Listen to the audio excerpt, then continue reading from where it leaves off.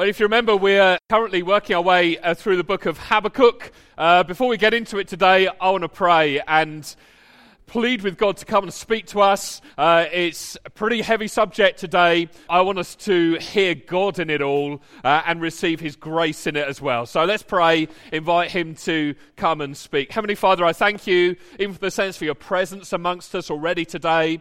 Thank you for speaking already personally, directly, intimately, to ones and twos in this room.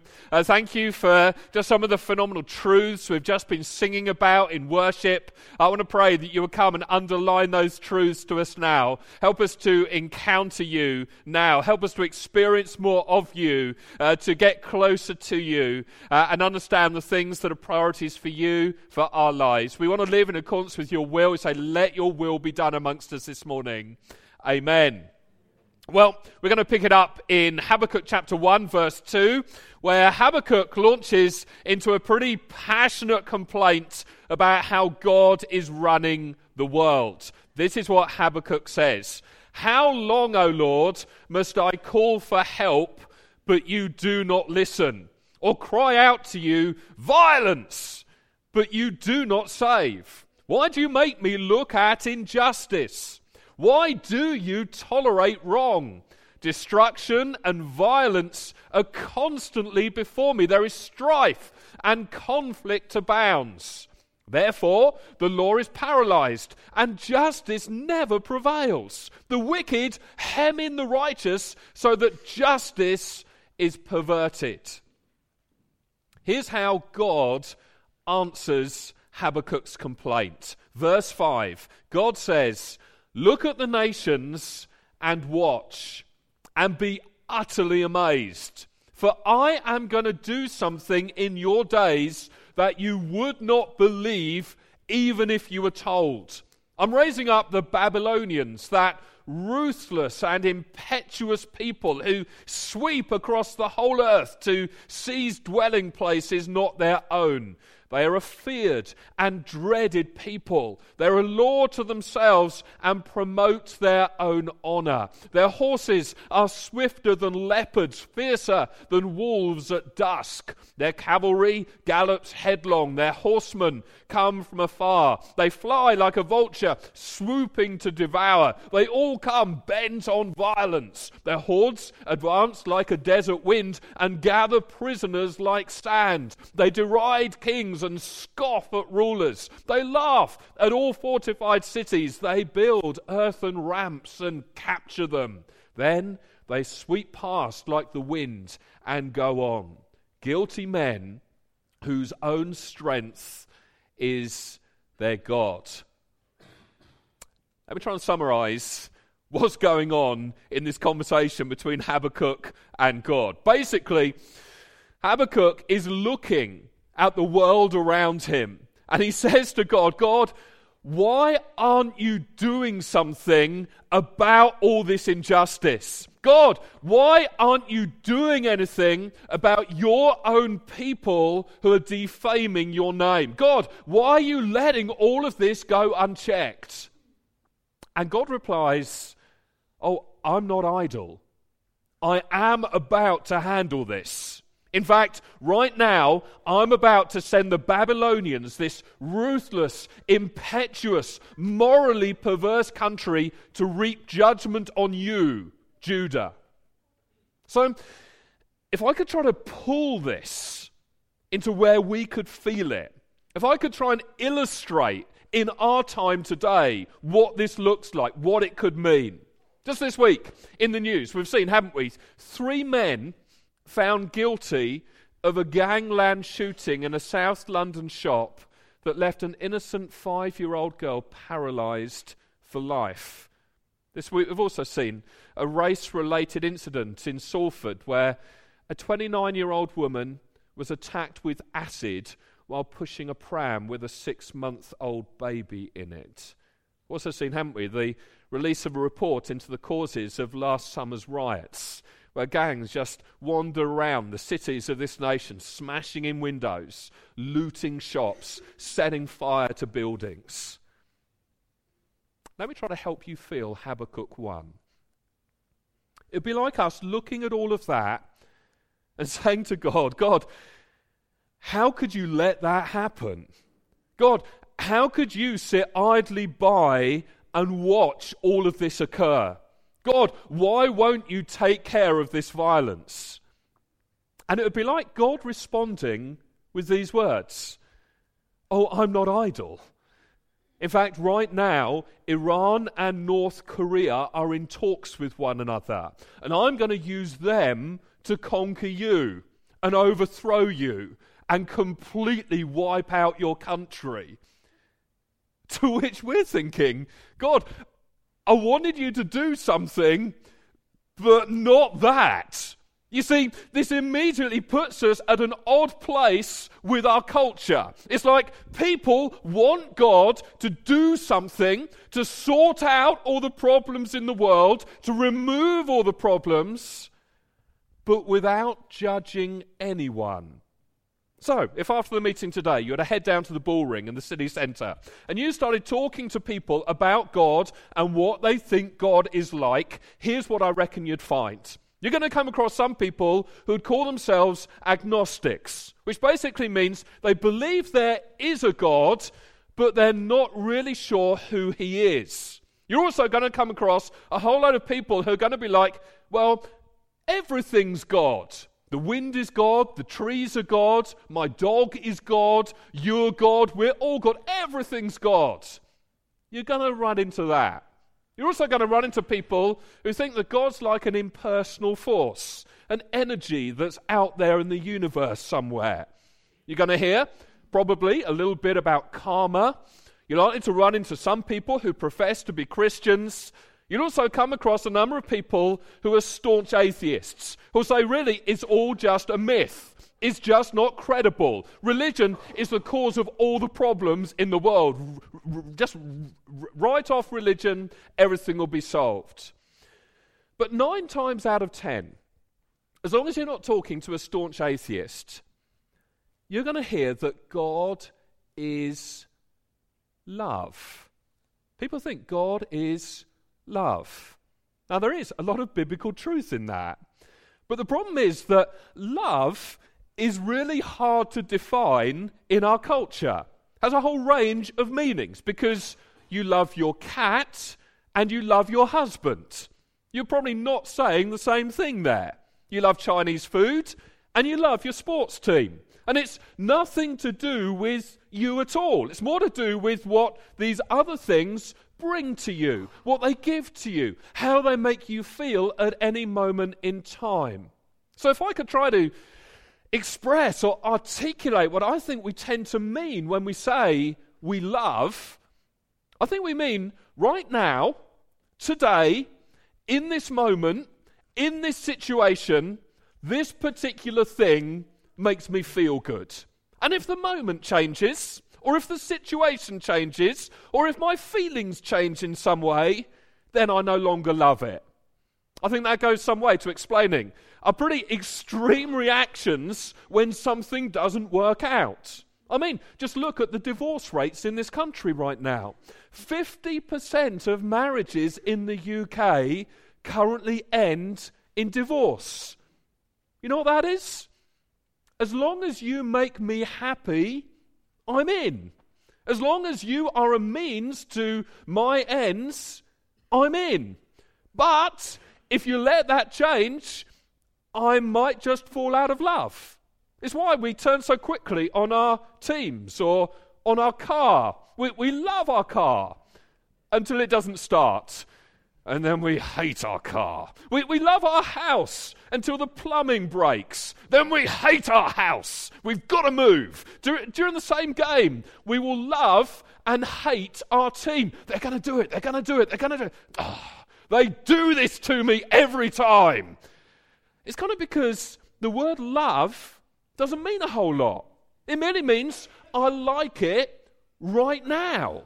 So now you've got a word that's pretty much empty of meaning being attached to ultimate reality. We say God is love. What does that actually mean? Now, if you'll dig around, I think what people mean when they say that God is love is that he is some sort of wrathless fairy who floats around just sprinkling pixie dust on people. And so the quickest way to make a secular mind furious and a Christian mind slightly nervous is to talk about God being full of wrath or anger, and to talk about the reality that God is a just judge. That bothers people.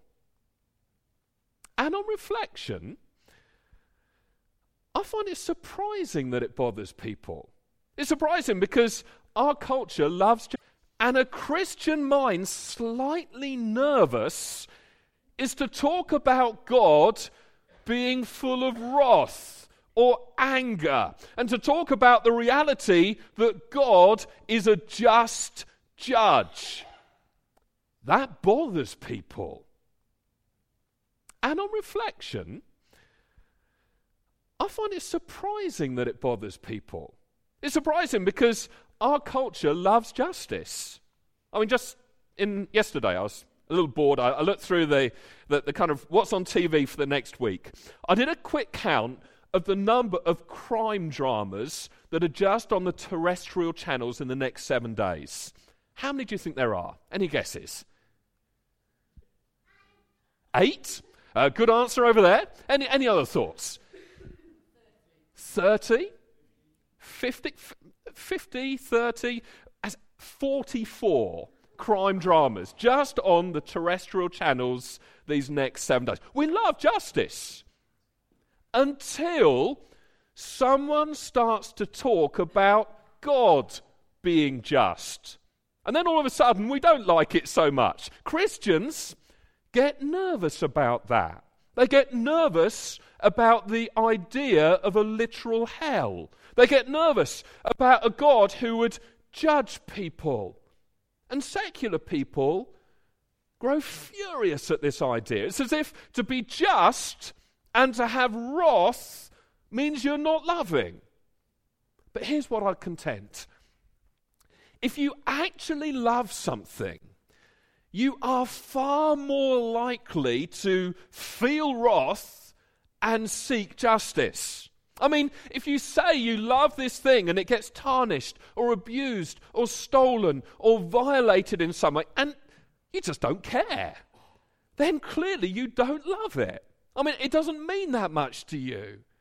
But if you genuinely love it, it matters to you when someone damages it. Now there's wrath. Now there are feelings of judgment because what's important to you has been violated in some way. Now I'd suggest when you lose the correct definition of love, you begin to miss out on all these really deep, thick, foundational elements of God's nature and his true character. So we need to talk today about some of those elements, about some of those things. And just to warn you up front, it's going to collide big time with what our culture thinks and what our culture feels. And so we're going to have to decide over and over and over again who sets what's true, culture or the Bible. Because what you're going to find is that on a whole ton of different issues, the Bible is going to collide with what culture says and what culture thinks. And it's going to be a pretty violent collision. I mean, you can look at this in terms of sexuality, in terms of abortion, in terms of gender roles, in terms of materialism. On and on I could go. You're going to find our culture and the Bible disagreeing, colliding violently. So let me just tell you quickly 3 reasons why I personally will always side with the Bible over what culture teaches.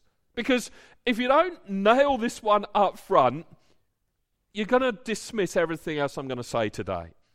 So why go for what the Bible says over what our culture says? Here's the first reason. One of these is transcendent. That's a big word. It means above everything, beyond everything. One of these is transcendent, one of them isn't. One is supreme. It can fit anywhere. It works in every situation. and one can't. I mean, you try exporting Western culture into Iran or Iraq. It'd be like trying to breathe water for them. It simply wouldn't work. It doesn't translate. It will be resisted. Some of you are like, well, it's a rubbish illustration. I mean, I don't know that you could export the Bible into Iran or Iraq right now and have it work. Now, in all my encouragement to you, I want to plead with you, read the Bible, but also watch the news.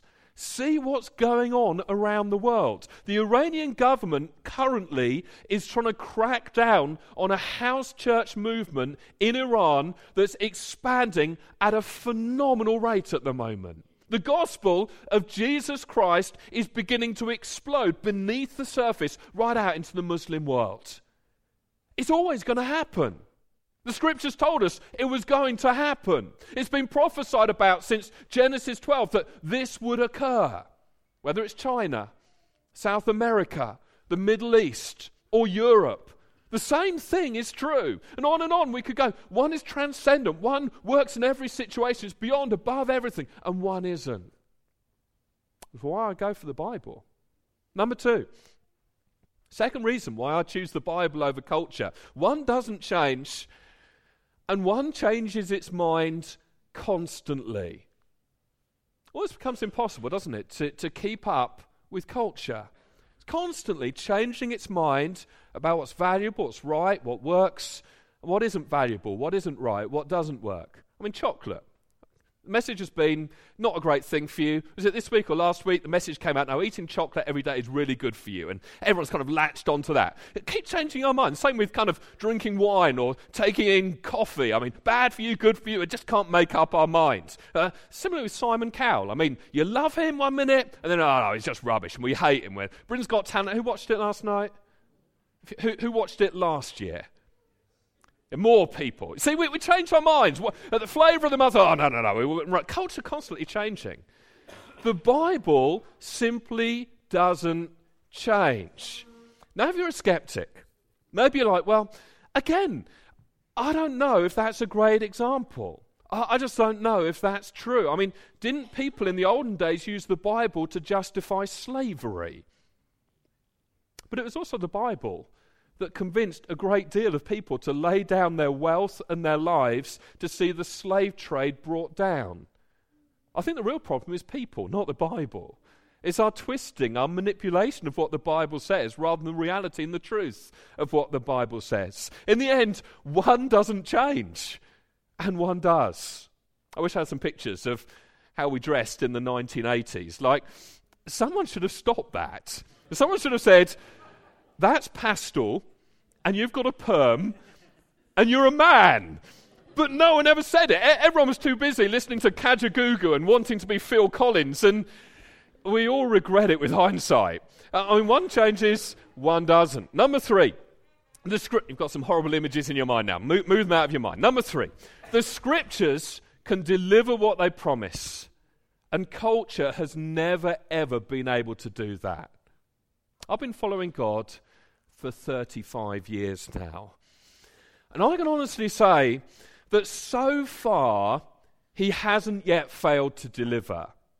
Certainly been things which, at the time, I would have wished would have gone another way.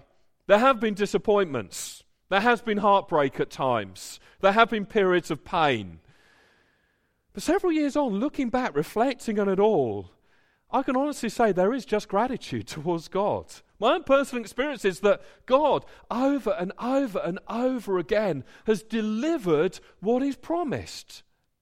Culture doesn't possess that ability. In fact, I think it has lied to us so often and for so long, most of us can't even recognize that it continues to lie to us. Let me give you a couple of false promises that I consider big ones right now. Here's the first one. Technology was supposed to buy us time. You remember that promise? The idea was, hey, this new internet thing and email and mobile phones, we're going to have so much more time. We can pick up a new hobby and have more leisure time and spend a ton of time with our family. has it delivered? No. We're lying in bed at night or sitting on a beach on the other side of the world answering work emails. It hasn't delivered. The promise was life's going to get easier. You're going to be far more productive. You'll have much more time for the things that really matter. And instead, it has delivered the opposite. We don't have enough time. We're being hounded constantly by our phone, by emails. And a whole lot of our relationships are now just surface level. Like, you do know, don't you, that a Facebook friend isn't an actual friend. And just because someone follows you on Twitter doesn't mean you guys are close. But this is that kind of false social context that we live in right now. And it deceives us into thinking we've got loads, hundreds of good friends. But we don't have any kind of relationship with most of those people. And so we become these kind of voyeuristic, weird stalkers of people. Oh, I never thought you'd marry someone who looked like that. Or, oh, they had their friends round last night and I wasn't invited. Why not? And it looks like they had a great holiday. I wish I could afford a holiday like that. Technology hasn't made things a whole lot easier for us. Here's the second one. Sex. If you're not aware of history, it's really just been the last century in Western culture that sex has moved to the forefront of just about everything. So that in the end, we can't even define ourselves without referring to our sexuality or our sexual status. I'm gay or I'm straight. I'm single or I'm in a relationship. Those things define us. We live in this lust-driven society which has kind of propagated and spread the lie that sex is this all-satisfying thing that answers all of our problems. It's simply not. But culture's response to it not working is to keep tweaking it. Oh, since you're having sex and it's not satisfying all of your needs, then you need to find another sexual partner that will satisfy all your needs. That's how to solve the problem. And on it goes. It's like culture continually lies to us. And because we're deceived, we just lap it up. We keep believing that this is going to satisfy me, that this is going to take care of me. That's what I need. That's what I have to get. If I could get to that, then I'm going to be happy. And it's just never been true. Culture cannot deliver on its promises. You can get all you want, but ultimately it's not going to deliver because it can't. And that's why I'm always going to side with the Bible. And that's not to mention, I guess, the primary reason for taking the Bible seriously. I mean, it's written by God, and He created the whole world, and He knows the beginning and the end. Why wouldn't I take what He says seriously? It's no wonder that the Bible, God's Word, is transcendent. It goes beyond everything else. It's no wonder that it doesn't change. It's no wonder it delivers what it promises. And so returning to Habakkuk. As Habakkuk surveys the cultural scene of his day, he doesn't see a whole lot of people taking God's word seriously. And he also doesn't see a whole lot of justice. And so Habakkuk comes and protests to God. He says, God, do you see this? God, do you see what's going on all around me? God, do you see what state, what condition we're in? God, do you see where all of this is heading? I want you to think about this. If Habakkuk is seeing the injustice and the violence and the destruction, how much more do you think God is seeing it? I mean, if one man with just two eyes in one location in a nation can say, look at this, how much more do you think God, who knows all and sees all, can go, look at this? And so God answers Habakkuk's prayer in the affirmative. I mean, isn't that what Habakkuk wanted? God, are you going to just sit there and watch this? No. No, I'm not. Here I come. Here's the solution. Here's my answer. As we'll see next time, Habakkuk's like, what? I mean, God, I didn't mean for you to take it quite that seriously. Really, the truth I want you to take home from this talk is a very, very simple one. In the end, God is a just judge who will judge everyone. God is a just judge who will judge everyone. And although this clashes with our culture, maybe even our own personal view of God and what we'd like him to be like, and though we'd rather cover our ears and block this out because it's not pleasant to us, it is the consistent message of the Bible. So for the time that remains today, I want to prove it to you. I want you to see God for who he really is. He is both a God of love and a God of justice. And in no way is that a contradiction. So let's look at what the Bible says. First thing I want us to grasp is that God sees everything. God really does see everything. I guess the title for the last talk in Habakkuk that we did was God Hears and Answers. Maybe the proper title for this one would be God Sees and Acts. God sees everything. Number of passages I just want to read to you. Don't need to turn to them all. The words will appear behind me. Job 28:24. For God views the ends of the earth and sees everything under the heavens. Whole breadth of everything taking place on earth right now. God sees it all. But he also sees the specific detail of our individual lives. Psalm 69 verse 5. You know my folly, O God. My guilt, my own personal guilt, is not hidden from you.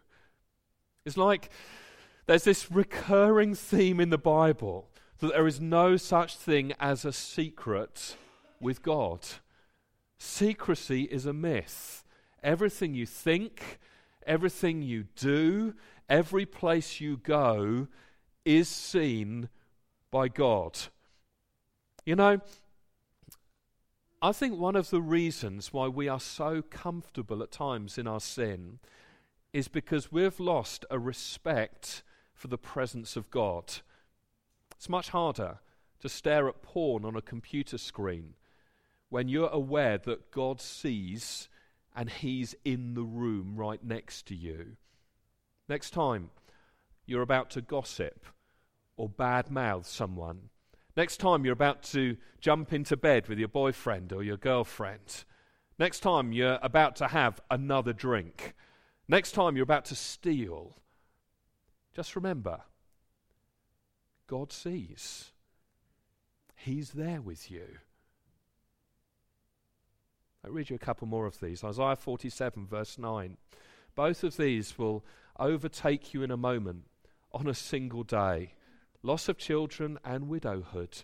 They will come upon you in full measure, in spite of your many sorceries and all your potent spells. Now, just to explain, there were some people in Israel who were getting involved in witchcraft. And this next part really is the crux of the matter for them and for us. Verse 10, God says, you have trusted in your wickedness.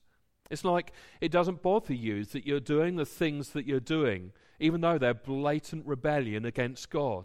It's as though you felt secure in your wickedness. Why? You have said, no one sees me. Your wisdom and knowledge mislead you when you say to yourself, I am, and there is none besides me. Does that ring any bells with anyone? Isn't this what we think a lot of the time? Isn't this how we get away with sin in our lives? The lie that you buy into, the lie that, if I'm being honest, I buy into, that leads us all into sin and rebellion against God is, he can't see me. He won't see. And really, no one matters except me. Let me read you one more from the Old Testament. Jeremiah 16, verse 17. Again, God speaking. He says, my eyes are on all their ways. They are not hidden from me, nor is their sin concealed from my eyes. You getting the message? God sees everything. But what can happen when we look at these Old Testament passages is we can just kind of fall into the trap of thinking, well, that's the Old Testament. God's different now. Back then, he was harsh when it came to sin, but what about Jesus? I mean, Jesus just went around loving everyone. People will always link this idea that God is love back to Jesus, and again, it is true, but I'll also let Jesus speak for himself. Luke 12, verse 1. Meanwhile, when a crowd of many thousands had gathered so that they were trampling on one another, Jesus began to speak first to his disciples, saying, be on your guard against the yeast of the Pharisees, which is hypocrisy. What ruins? What destroys a community of faith? When people pretend that they are more than they are, and begin to speak the right language and do the right stuff when their hearts are a million miles away from there. Jesus says, beware the yeast of the Pharisees, hypocrisy. It just spreads. And then look what he says, verse 2. There is nothing concealed that will not be disclosed, or hidden that will not be made known. What you have said in the dark will be heard in the daylight, and what you have whispered in the ear in the inner rooms will be proclaimed from the rooftops. Now look, as long as we're talking about external stuff, I guess we can all boast. We say stuff like, well, I'm so much more disciplined at reading the Bible than others. I haven't missed a single day of church for 30 years. I'm so much more gifted than anyone else around here. It's like all those outward things can puff us up and make us feel proud. Think about what this verse just said. Think about what Jesus just said. If what you've thought about, if the motives behind your actions just over the last 7 days could be shown on this screen behind me right now, would you want to stay in this room and watch it all? Wouldn't you be ashamed? Wouldn't you be embarrassed? I don't think there's anyone here who would want all of their secrets aired in public. So Jesus is saying, won't you watch your heart? Won't you watch what's on the inside? Jesus isn't impressed by the image that we present to the world. He sees beneath the surface. He sees those motives, those desires, those thoughts. He sees all those things that we've done in secret thinking no one will ever find out. And he's warning us that there is coming a day when he will expose every unconfessed thought, motive, and deed. Paul makes a similar point in 1 Corinthians 4. He says, look, my conscience is clear, but that doesn't make me innocent. It is the Lord who judges me. Therefore, judge nothing before the appointed time. Wait till the Lord comes. He will bring to light what is hidden in darkness and will expose the motives of men's heart. At that time, each will receive his praise from God. Paul's like, I might think I'm good enough, but ultimately it's not my own personal assessment that counts. It is the Lord's judgment that matters, and absolutely nothing is hidden from him. So God sees everything.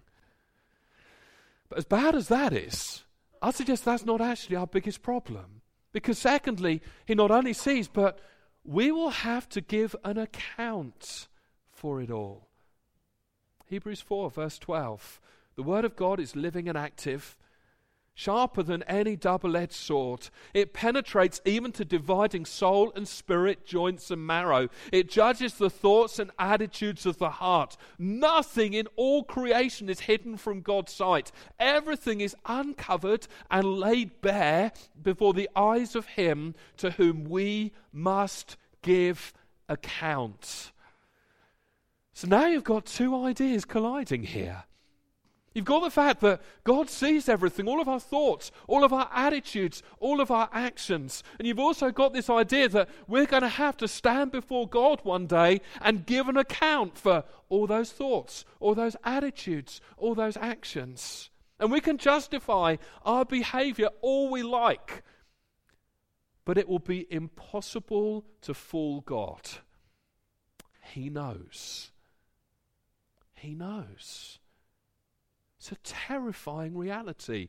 Everything is uncovered and laid bare before the eyes of him to whom we must give account. Now I know that a lot of us know this stuff. But the challenge is, do we live our lives in the light of this? Or do we conveniently push it out of our minds in the hope that if we don't think about it, it will never happen? A bit like the young child who, in closing their eyes, and because they can't see anyone else, imagines no one else can see them. I tell you, we do this at our peril. God sees everything. One day we're going to have to stand in front of him and give an account for it. And thirdly, God will judge us and will see that justice is done. Revelation 20 verse 11. John, who received visions of what it'd be like at the end of time, speaking in picture language, puts it like this. Then I saw a great white throne, and him who was seated on it. Earth and sky fled from his presence. There was no place for them. And I saw the dead, great and small, standing before the throne, and books were opened. Another book was opened, which is the book of life. The dead were judged according to what they had done as recorded in the books. The sea gave up the dead that were in it, and death and Hades gave up the dead that were in them, and each person was judged according to what they had done. Then death and Hades were thrown into the lake of fire.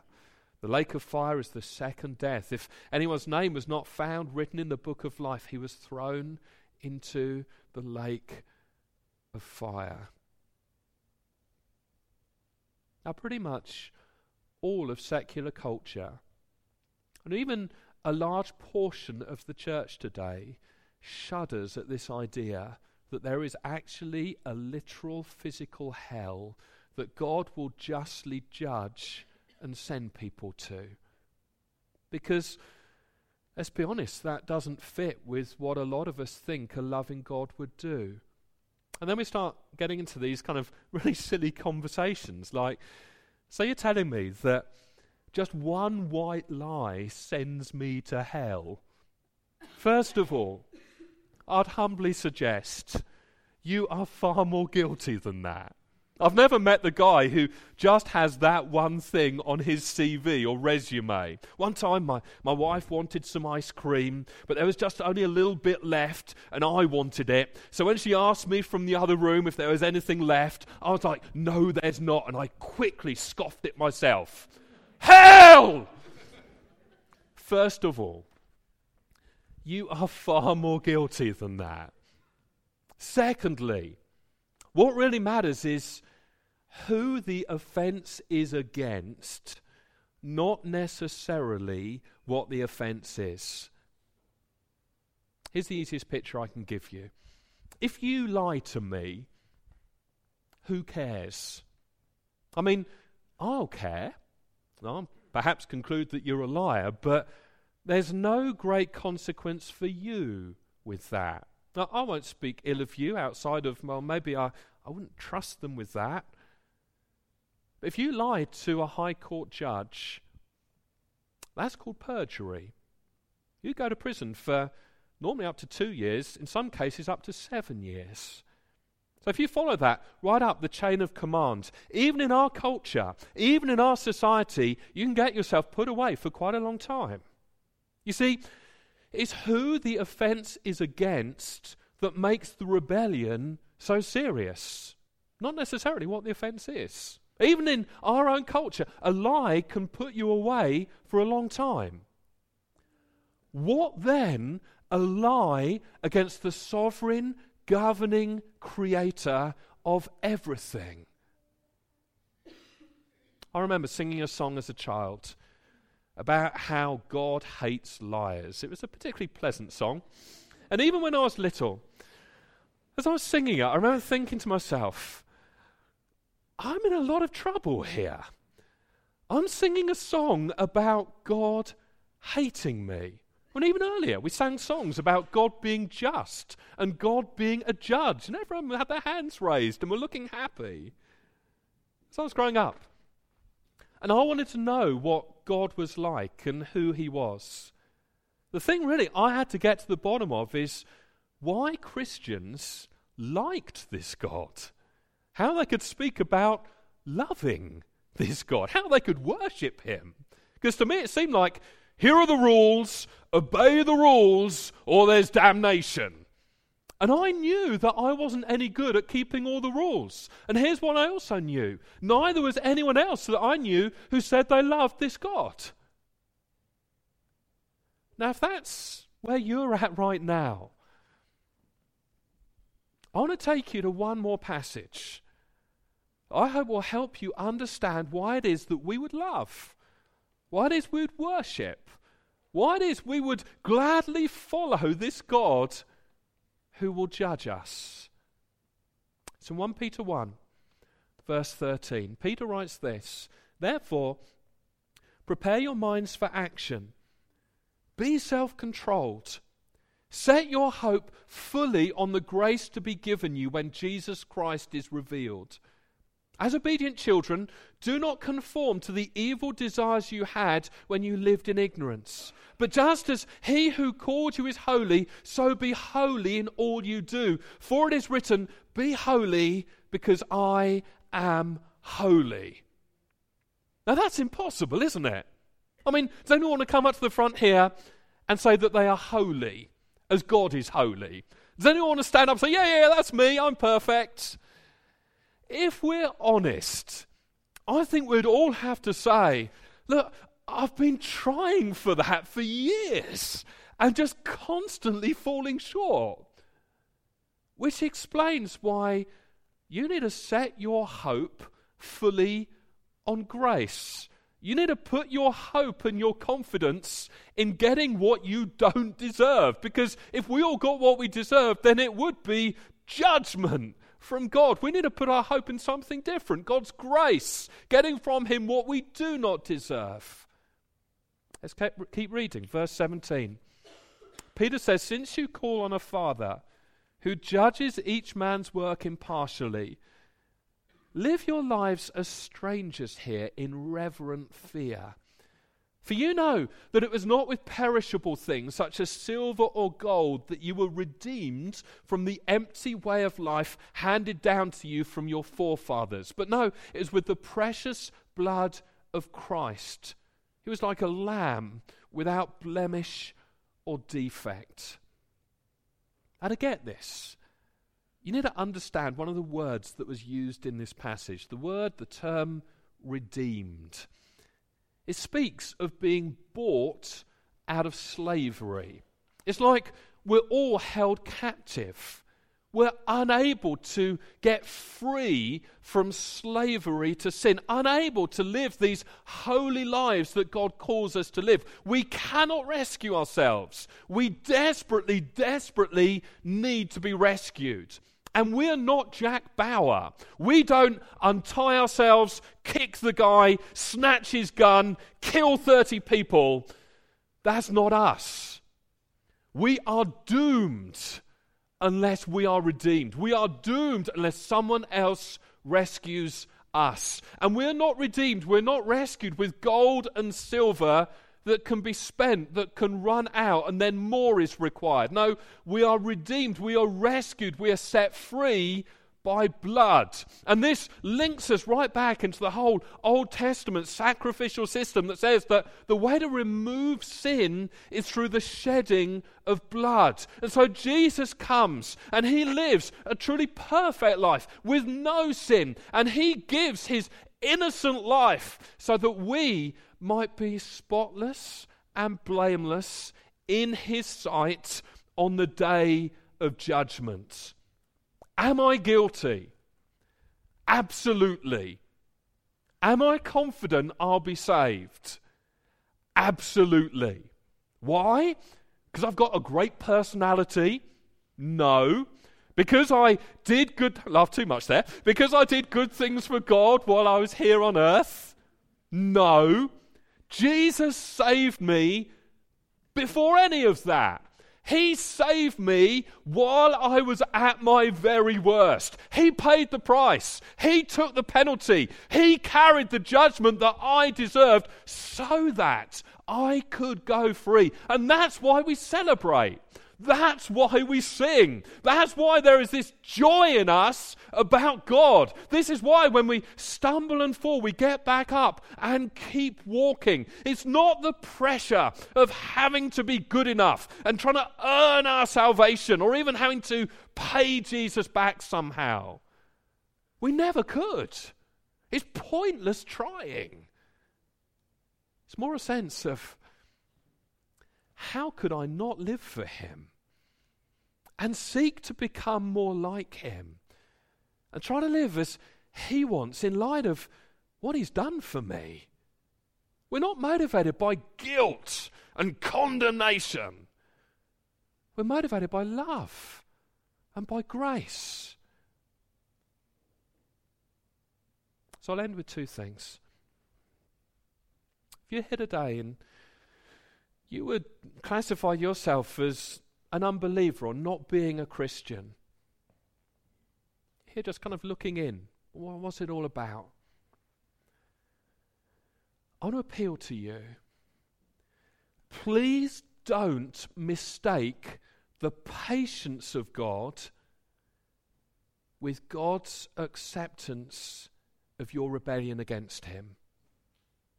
We live in a politically correct world, so there are those who would rather you weren't told the truth. And I care for you too much for that.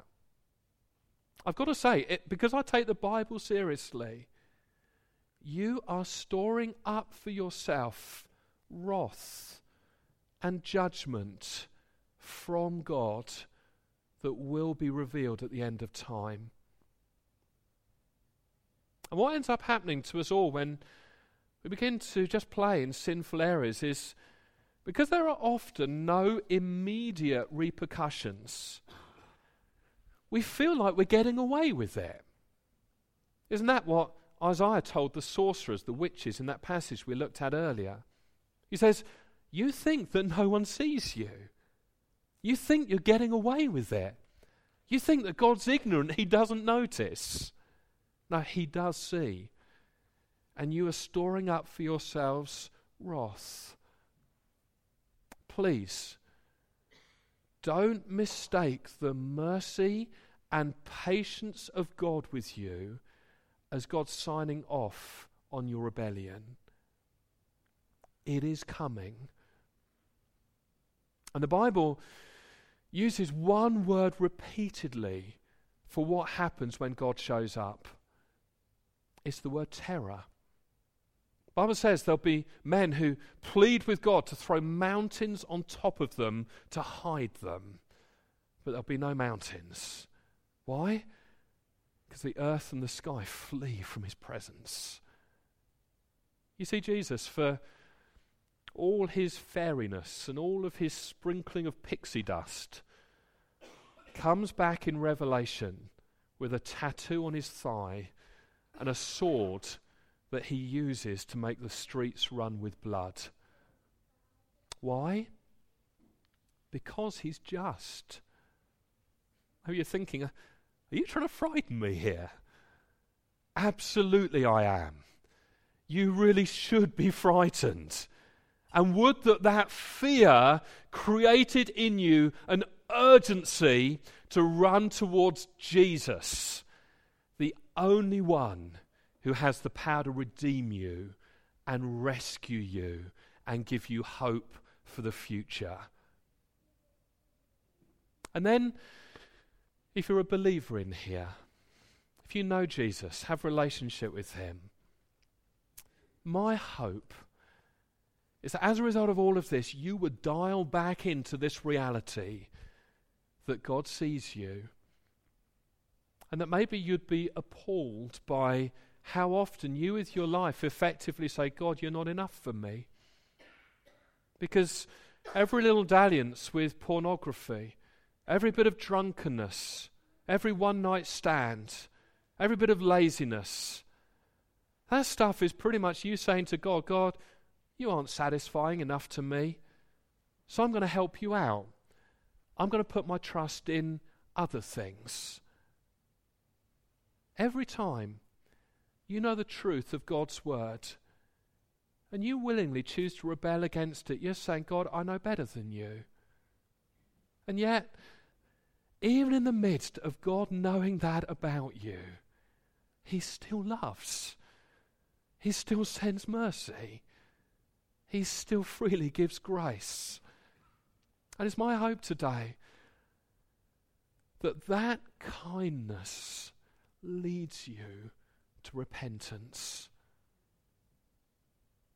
Now I know the danger in all of this is that it might scare some of you off. You might be thinking right now, never going back to that church again. But whether you ever come back here or not, this is what is absolutely true. You're an hour and 45 minutes closer to being face to face with Jesus than we were when we walked into this room. And on that day, every single one of us will be judged through our faith in the blood of Jesus or through our rebellion against him. And there will either be, well done, good and faithful servant, come in, share your master's happiness, or there'll be, depart from me into everlasting torment. And so I want to give you an opportunity to respond. Maybe we could stand.